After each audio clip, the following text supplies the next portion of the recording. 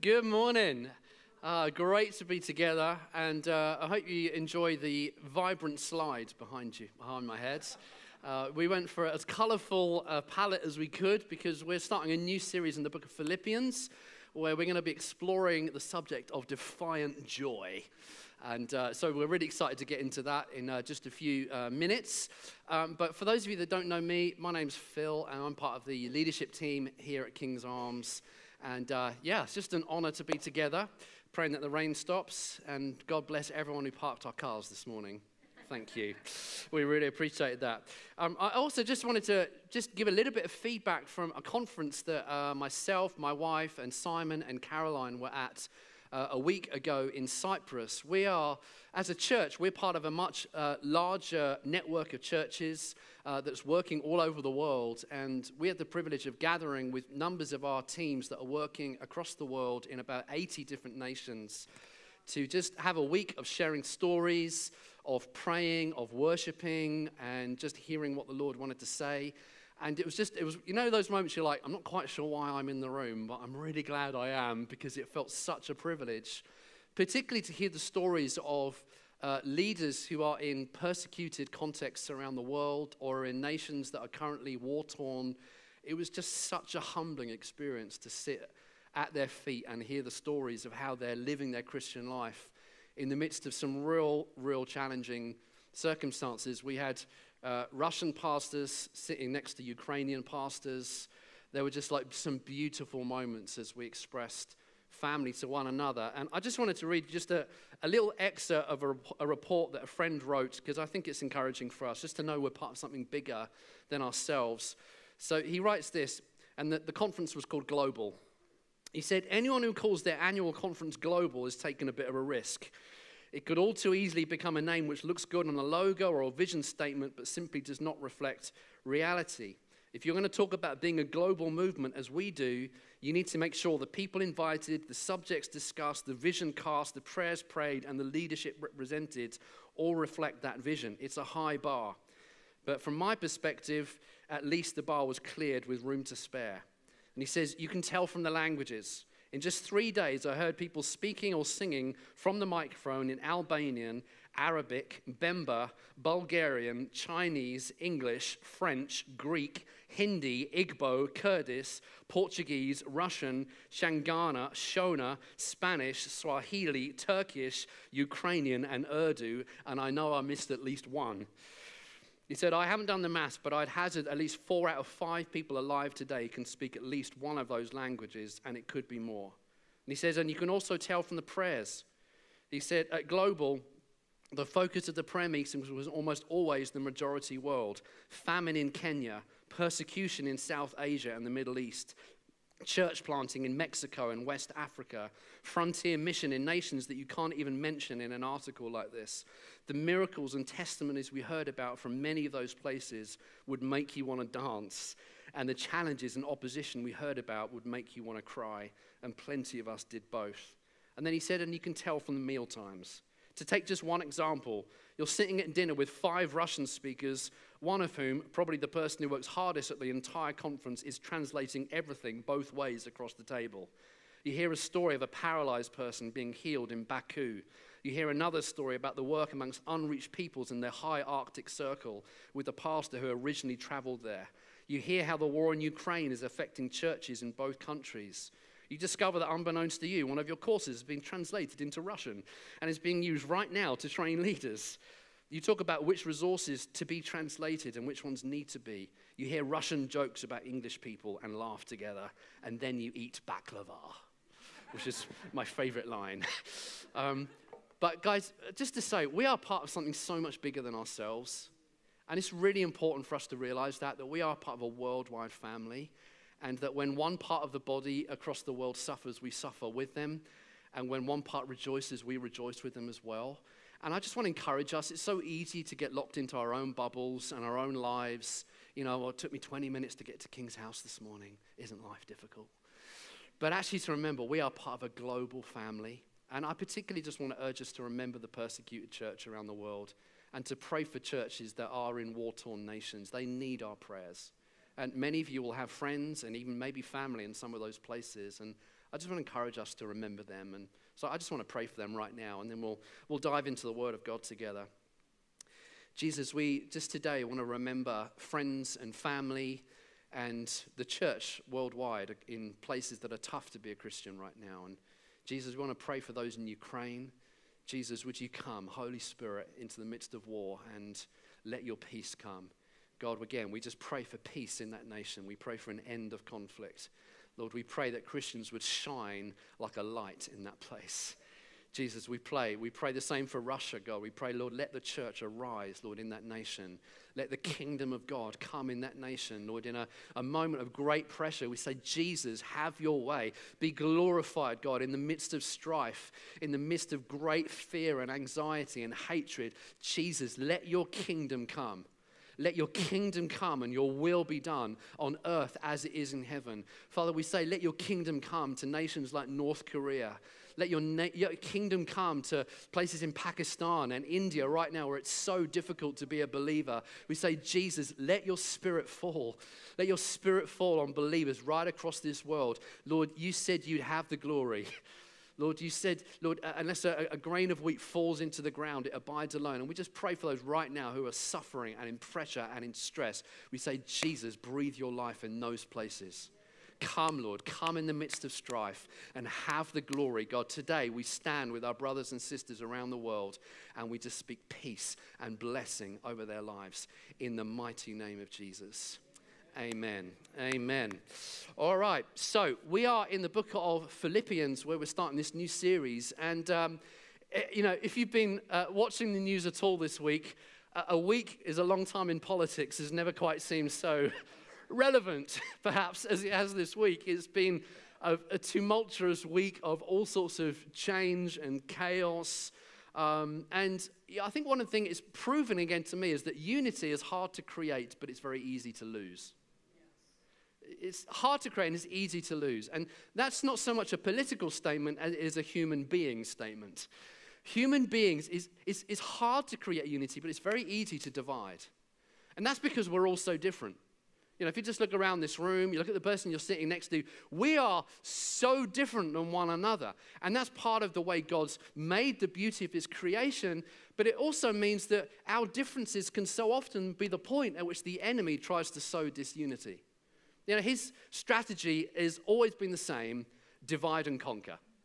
That is the enemy's strategy. If he can divide using our differences, then he will do it at every single opportunity. That's always been his strategy because human beings are so different than one another. I just have to look at my own family. Just like my immediate family of 4 people, we are so different.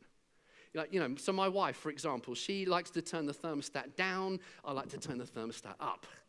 She's a saver and I'm a spender. She's an extrovert. I'm much more of an introvert. She is very tidy, very organized, and I am creative. That's what I tell her. Darling, I'm using a different side of my brain than you. It's just the way God made me. We are so different. Then I think about my kids, it's almost like they came from a different gene pool than one another. They are so different than one another. We have a girl, we have a boy, and they are like polar opposites. Polar opposites. So like Laura, my daughter, she loves beige, bland food. So chicken nuggets, chips, macaroni cheese, that's her absolute happy place.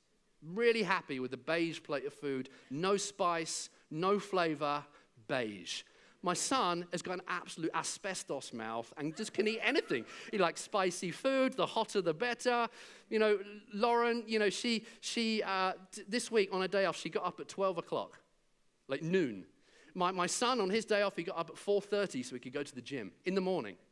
They are just polar opposites. My son's room was like a museum. Nothing ever moved out of place. It was so organized. I used to occasionally go and sneak a dirty coffee cup into his room just to see if he would notice, and he would always spot it immediately and put it outside the door.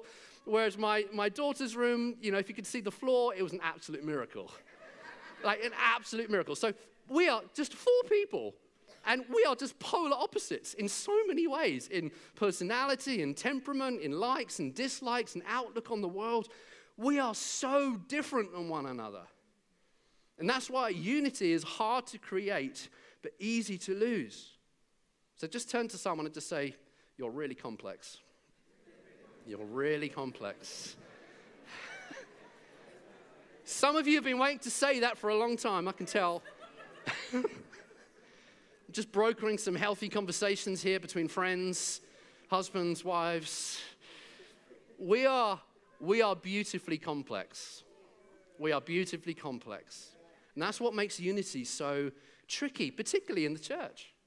You know, Martin Luther was really the figurehead of what became known as the Protestant Reformation in the 16th century. Many of you will know the story. He began to protest against the abuses in the Catholic Church at the time.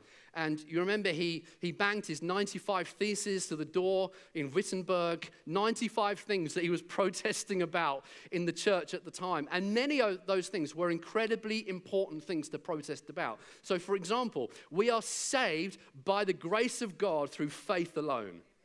Amen. That is worth protesting about. We believe in the primacy and the authority of Scripture and that all of us can read it and hear God. That is worth protesting about. But I would suggest to you that that spirit of protest has infiltrated the church so that we've made division an art form. We now have over 30,000 Protestant denominations.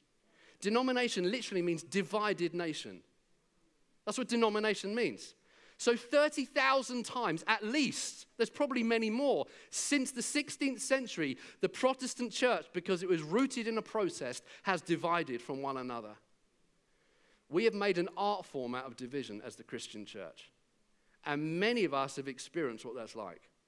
Maybe in the churches you've come from or you grew up in, maybe you've got friends and family who've been through very, very difficult church experiences that involve people dividing from one another. So unity is hard to create. It's very easy to lose. And the Apostle Paul, as we turn to Philippians, found this to be true in his life as well. So you can read in Acts chapter 16 of the gospel breaking into Europe for the very first time, into this very important city called Philippi. Paul and Silas and his church planting team, they cross into Europe for the first time and they start telling people about Jesus. And right from the word go, the church in Philippi was incredibly diverse. So the first person we read about coming to Jesus in Philippi was a very successful businesswoman called Lydia, who was a dealer in purple cloth. Now, purple cloth came from a marine snail that you'd crush and you'd get a purple dye from the snail. That's just an interesting fact. It has nothing to do with my message. I just thought it was interesting. And so she was a dealer in purple cloth, a very successful businesswoman. And the church begins to meet in her house, first of all, Lydia. The next person that's mentioned in the story to come to Jesus is a slave girl who could tell people's fortunes on the streets. She meets Paul and Silas. She gets freed and delivered from demonic oppression, and she starts to follow Jesus. So what have you got so far? Successful businesswoman, formerly demon-possessed slave girl, sisters suddenly in Christ. Who's the third person that's mentioned? The third person that's mentioned in the church in Philippi is a professional soldier who ran a jail. Again, you know the story. Paul and Silas get locked up for freeing the slave girl, and then in the middle of the night there's an earthquake, the doors of the prison blow open, none of the prisoners escape, but the Philippian jailer is about to take his life because he thinks they have. And Paul says, no, don't harm yourself. We are all here. Nobody's missing. And that day, the Philippian jailer and all of his family give their lives to Jesus. So from the word go in Philippi, you've got three people entirely different than one another who are suddenly meeting in one family, calling each other brother and sister, whereas before they would never have associated with each other. For a businesswoman to associate with a slave girl would have been absolutely unheard of, let alone to call her sister. So Paul found this to be true, that the church is incredibly, incredibly diverse. A former soldier is now worshipping a formerly crucified man. And that is unheard of. Which is why when you come to the book of Philippians, unity is such a key theme. Because he's writing to a very diverse church. Paul understands the enemy's strategy is to divide and conquer using our differences. So what does he speak about in Philippians? Unity. How can we be a unified people? And so we're going to read together. We're going to start in chapter 1, verse 27. Paul says this to them. Remember, he's writing to Lydia, to the slave girl, to the jailer, and everyone else in that church community. He says, only let your manner of life be worthy of the gospel of Christ, so that whether I come to you and see you or am absent, I may hear of you that you are standing firm in one spirit, with one mind, striving side by side for the faith of the gospel, and not frightened in anything by your opponents. This is a clear sign to them of their destruction, but of your salvation, and that from God. For it has been granted to you for the sake of Christ that you should not only believe in him, but also suffer for his sake, engaged in the same conflict that you saw I had and now hear that I still have. So, or therefore, if there is any encouragement in Jesus, any comfort from love, any participation in the Spirit, any affection and sympathy, and here's our key verse, complete my joy by being of the same mind, having the same love, being in full accord and of one mind. Do nothing from selfish ambition or conceit, but in humility count others more significant than yourselves. Let each of you look not only to his own interests, but also to the interests of others. Amen. So right through this series in Philippians, we're going to be picking out these words that are focused on joy. Joy is a key theme in Philippians. And here Paul is saying, as your pastor, as the father of this church, here's how you can complete my joy. Be of one mind. You want to know how to make your pastor joyful? Be of one mind. Be of one mind. Be of one accord. That's what Paul is saying here in this passage. If you are united, that will make me joyful. And so he begins to go and unpack how we live as a unified family when we're all so different. And so here's the first thing he says. He starts to talk about the unity of our partnership together. Now, Paul was very much influenced by the culture in which he was writing. And the culture in which Paul is writing is the culture where the Roman Empire is the power across the known world. At the time that Philippians was written, Liverpool and Manchester were being conquered by the Roman legions. So Britain is being taken over by the Romans as Paul is writing this letter to the Philippians. The Roman Empire was the power, perhaps the greatest fighting military empire the world had ever seen up to that point. And it was taken over the known world. And so when Paul starts to write about unity, he's not thinking so much values on a website as he is rugby scrum or legions marching together. Okay, so that's what he's thinking. That's the imagery that Paul is coming with when he says, I want you to be of one mind, striving side by side. Don't be frightened of your opponents. What's he thinking? He's thinking Roman legions. Because the power of the Roman legions was their absolute military togetherness. That's what made them so different than the British barbarians that they came across when they landed on the shores of Britain. They found these kind of tribes kind of just all doing their own thing, but the Romans were just precise in their togetherness, so unified in the way that they did battle. So when Paul says, listen, stand firm in one spirit with one mind, striving side by side, this is what he's thinking about. One of the most famous tactics in the Roman army was called the shield wall. It came to be known as the tortoise, where literally Roman legions would have their shield, and their job was to defend the man to the left of them. And the person on their right was to do the same with them, and they would march forward as a military unit. If missiles came from above, they'd duck down, they'd form a shield over their heads. And in this way, they moved forward as one unit. And this is what Paul is thinking about when he's talking to the Philippians. What's also interesting is that Philippi, perhaps more than any other Roman city, was associated with Roman legions and the fight for unity. Because in the year BC 42, there was a massive civil war that happened right on the plains of Philippi. So if we look at the next picture real quick, the one before that. One before that. Oh, one before that. One after that. It's disappeared. I don't know where it's gone. There was another picture. There it is. Thank you, Jesus. So this is Philippi. And on the plains of Philippi in the year 42 BC, two Roman armies faced off against one another for supremacy in Rome. Whichever army won would have the empire to themselves. On the one side, and you're going to help me here, this side, we had the army of Brutus and Cassius, who sounded fairly pathetic, but never mind. On this side, we had the army of Octavian and Mark Antony. I'm sorry, they absolutely nailed that. Right, I'm just going to give you another go. So on this side, you had the army of Brutus and Cassius. Now, if you're in the middle section, you're not involved yet, but I am going to give you a role. So don't feel left out. I'm going to come back to you. So Brutus and Cassius, still fairly pathetic. But over here, Mark Antony and Octavian. Woohoo! Yeah. And then you had all the citizens in Philippi who were just scared.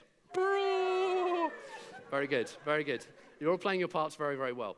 So there was a civil war. 100,000 legionaries on one side. 100,000 on the other. And lots of scared people in the middle. Very good. Well, to cut a long story short, in this battle, the armies of Octavian and Mark Antony won. I know. Don't gloat too much. Don't gloat too much. Over 40,000 legions from both sides died that day on the plains of Philippi. And Octavian went on to be the very first Roman Empire as Rome turned from a republic into an empire. He then got the name Augustus, and he was the emperor at the time of Jesus' birth. And he won the victory on the plains of Philippi with his legions, fighting as one. So when Paul's writing to citizens in Philippi, stand side by side.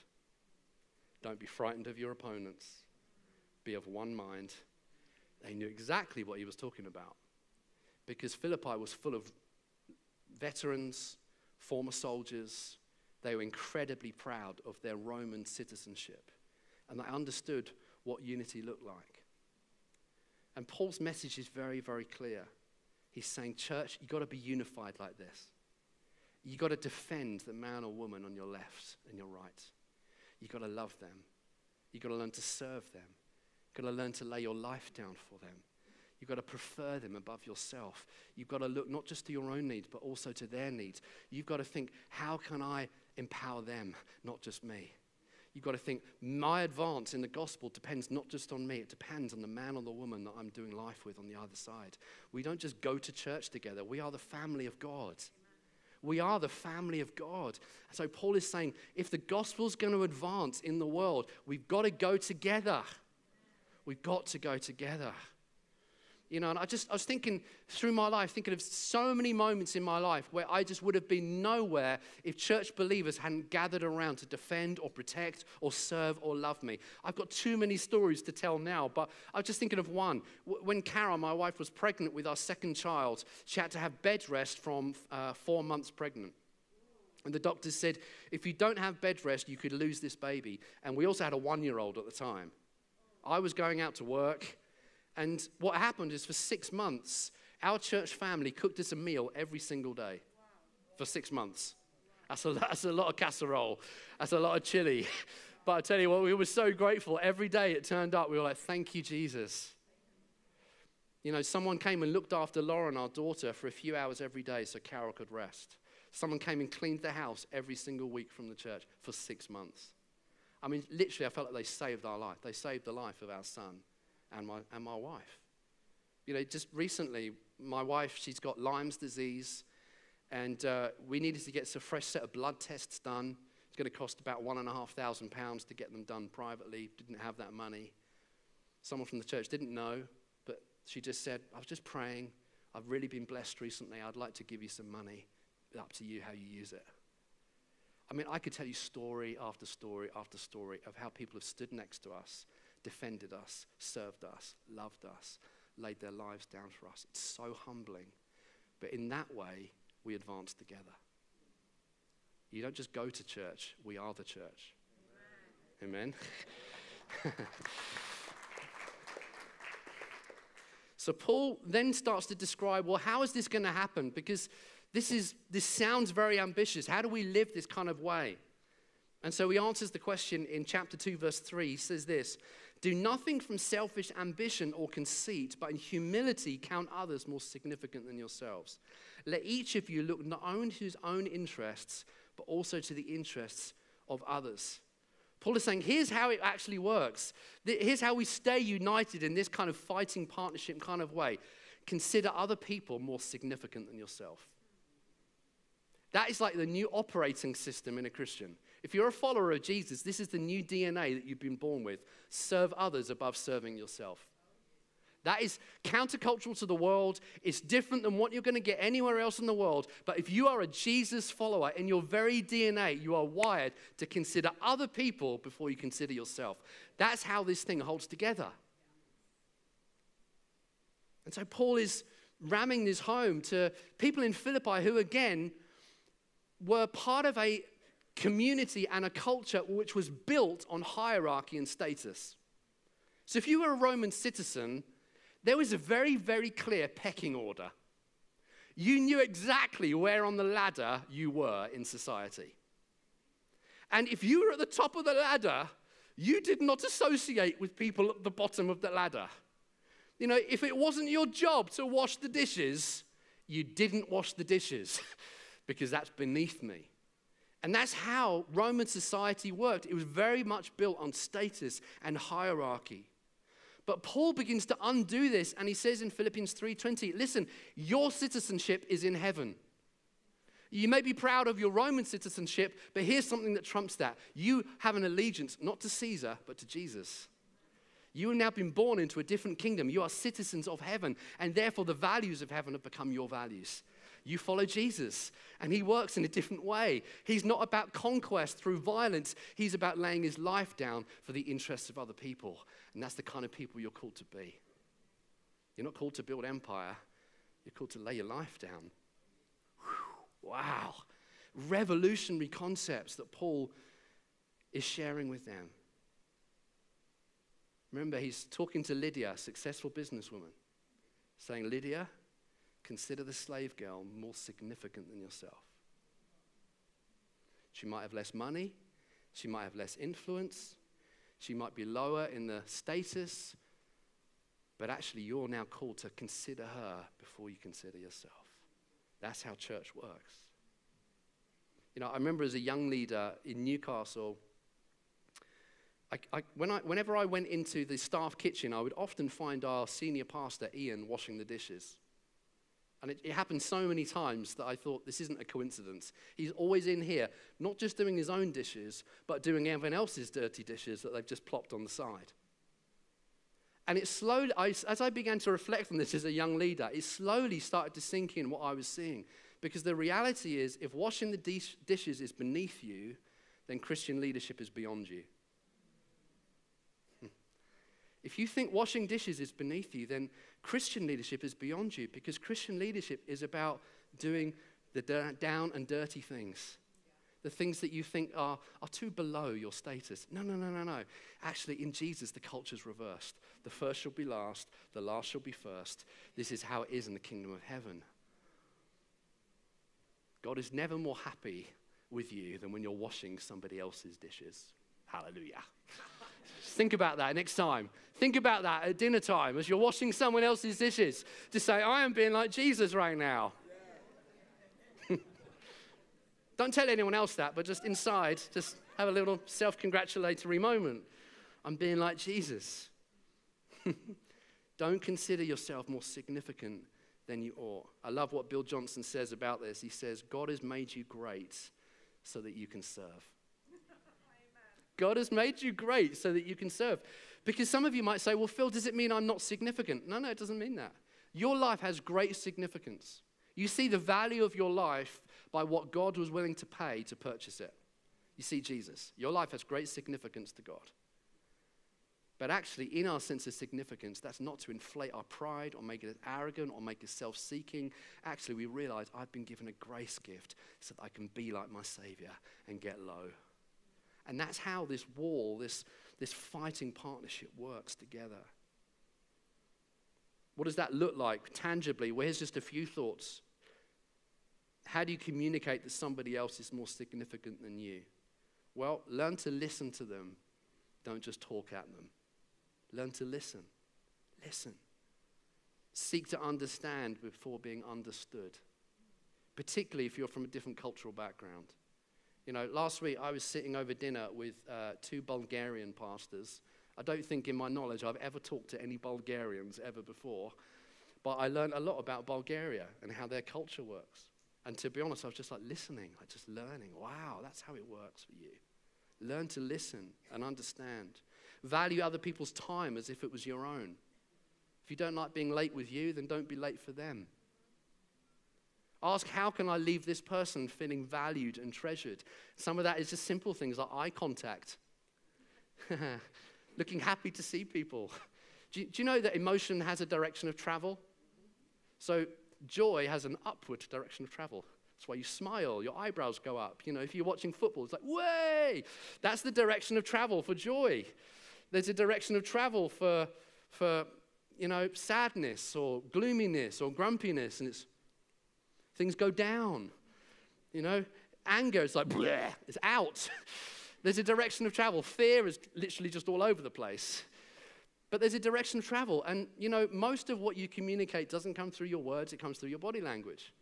So just ask yourself, how does my body language communicate value to the person who I'm talking to right now? Encourage, encourage, encourage. You know, Carol and I were having coffee with a friend who's not a Christian recently. And just over coffee, we just began to encourage this friend of ours. And we're just like, you know, you are amazing. Like, she's been through a whole heap of stuff. I'm like, you are amazing. What you've been through, you've persevered, so bravely, you're so courageous. We just respect you so much. I mean, she is just weeping in the coffee shop because she's not got anyone to call that stuff out. It's so powerful just to get alongside people. Encourage, encourage, encourage. I see who you are.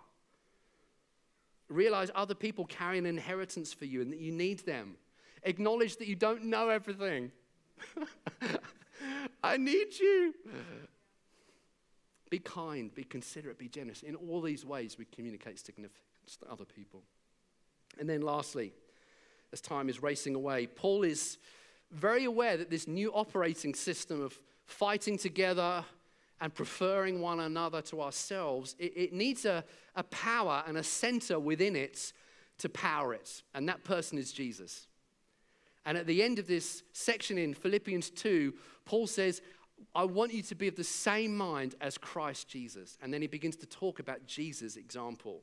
And he does three things. Number one, he points to the status of Jesus. He says, Jesus, who being in very nature God. Let's pull the next slide up just quickly so we can see that. Jesus, who being in very nature God. The first thing Paul does is he points to the status of Jesus. And he's saying to the Philippians, listen, you may think you're clever, well-educated, a citizen of Rome, driving the fanciest new electric car, but guess what? Jesus is God. You know, you cannot trump that. You may think you're a big wig and a big shot, but you ain't seen nothing. Jesus is in very nature God. You can't get more than that.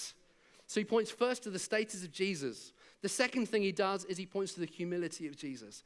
He says, Jesus, though he was in very nature God, did not consider equality with God something to be grasped, but humbled himself, taking on the nature of a man. He became obedient even to death on a cross. Paul is saying he was in the highest place, but he voluntarily chose the lowest place. Not just the lowest place, but the most shameful place, death on a cross. Which again, for a Roman citizen, was the most unspeakable death you could possibly have. Jesus voluntarily chose the cross. Paul is saying, listen, this is what God is like. N.T. Wright comments on this. He says the point of verse 6 is that Jesus was indeed already equal with God. Somehow Paul is saying that Jesus already existed before he became a human being. But the decision to become human and to go all the way along the road of obedience to the divine plan of salvation, yes, all the way, was not a decision to stop being divine. It was a decision about what it really means to be divine. Did you get that? What Jesus is showing us on the cross is what God is really like. He's not a dictator. He's not a tyrant. He's a servant king. Wow. And then lastly, Paul says this.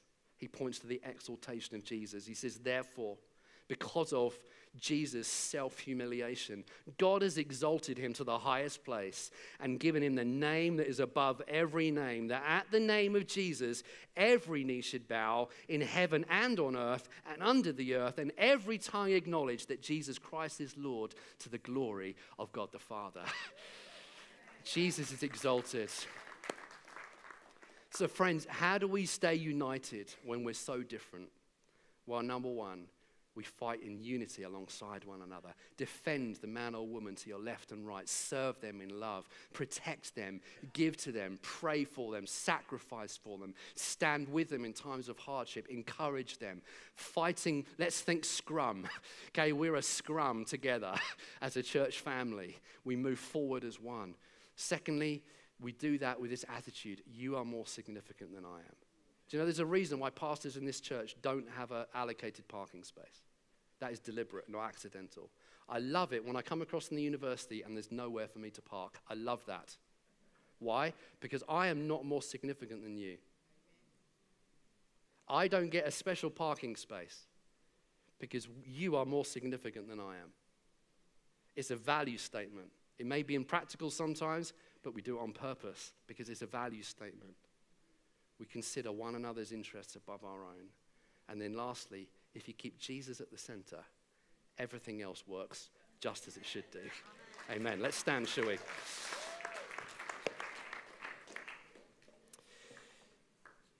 Thank you, Jesus. Jesus, we love you, and we thank you today that you have shown us what God is really like. Thank you that we don't serve a dictator or a tyrant, but we serve the servant king. Hallelujah. Hallelujah. Jesus, thank you that you laid your life down for each one of us. Jesus, you are the hero of this story. Oh God, you are the hero in every way. And Lord, we want to pray just for the unity of our church family. We want to pray you'd bless our togetherness. I want to pray the gospel would advance because the world sees a different spirit on us. I pray they'd see the spirit of Jesus on us. I pray they'd see the spirit of servanthood and humility and sacrifice and preferring others. I pray they'd see that on the church in this nation, in this season. Jesus, let them see a church unified because of Christ.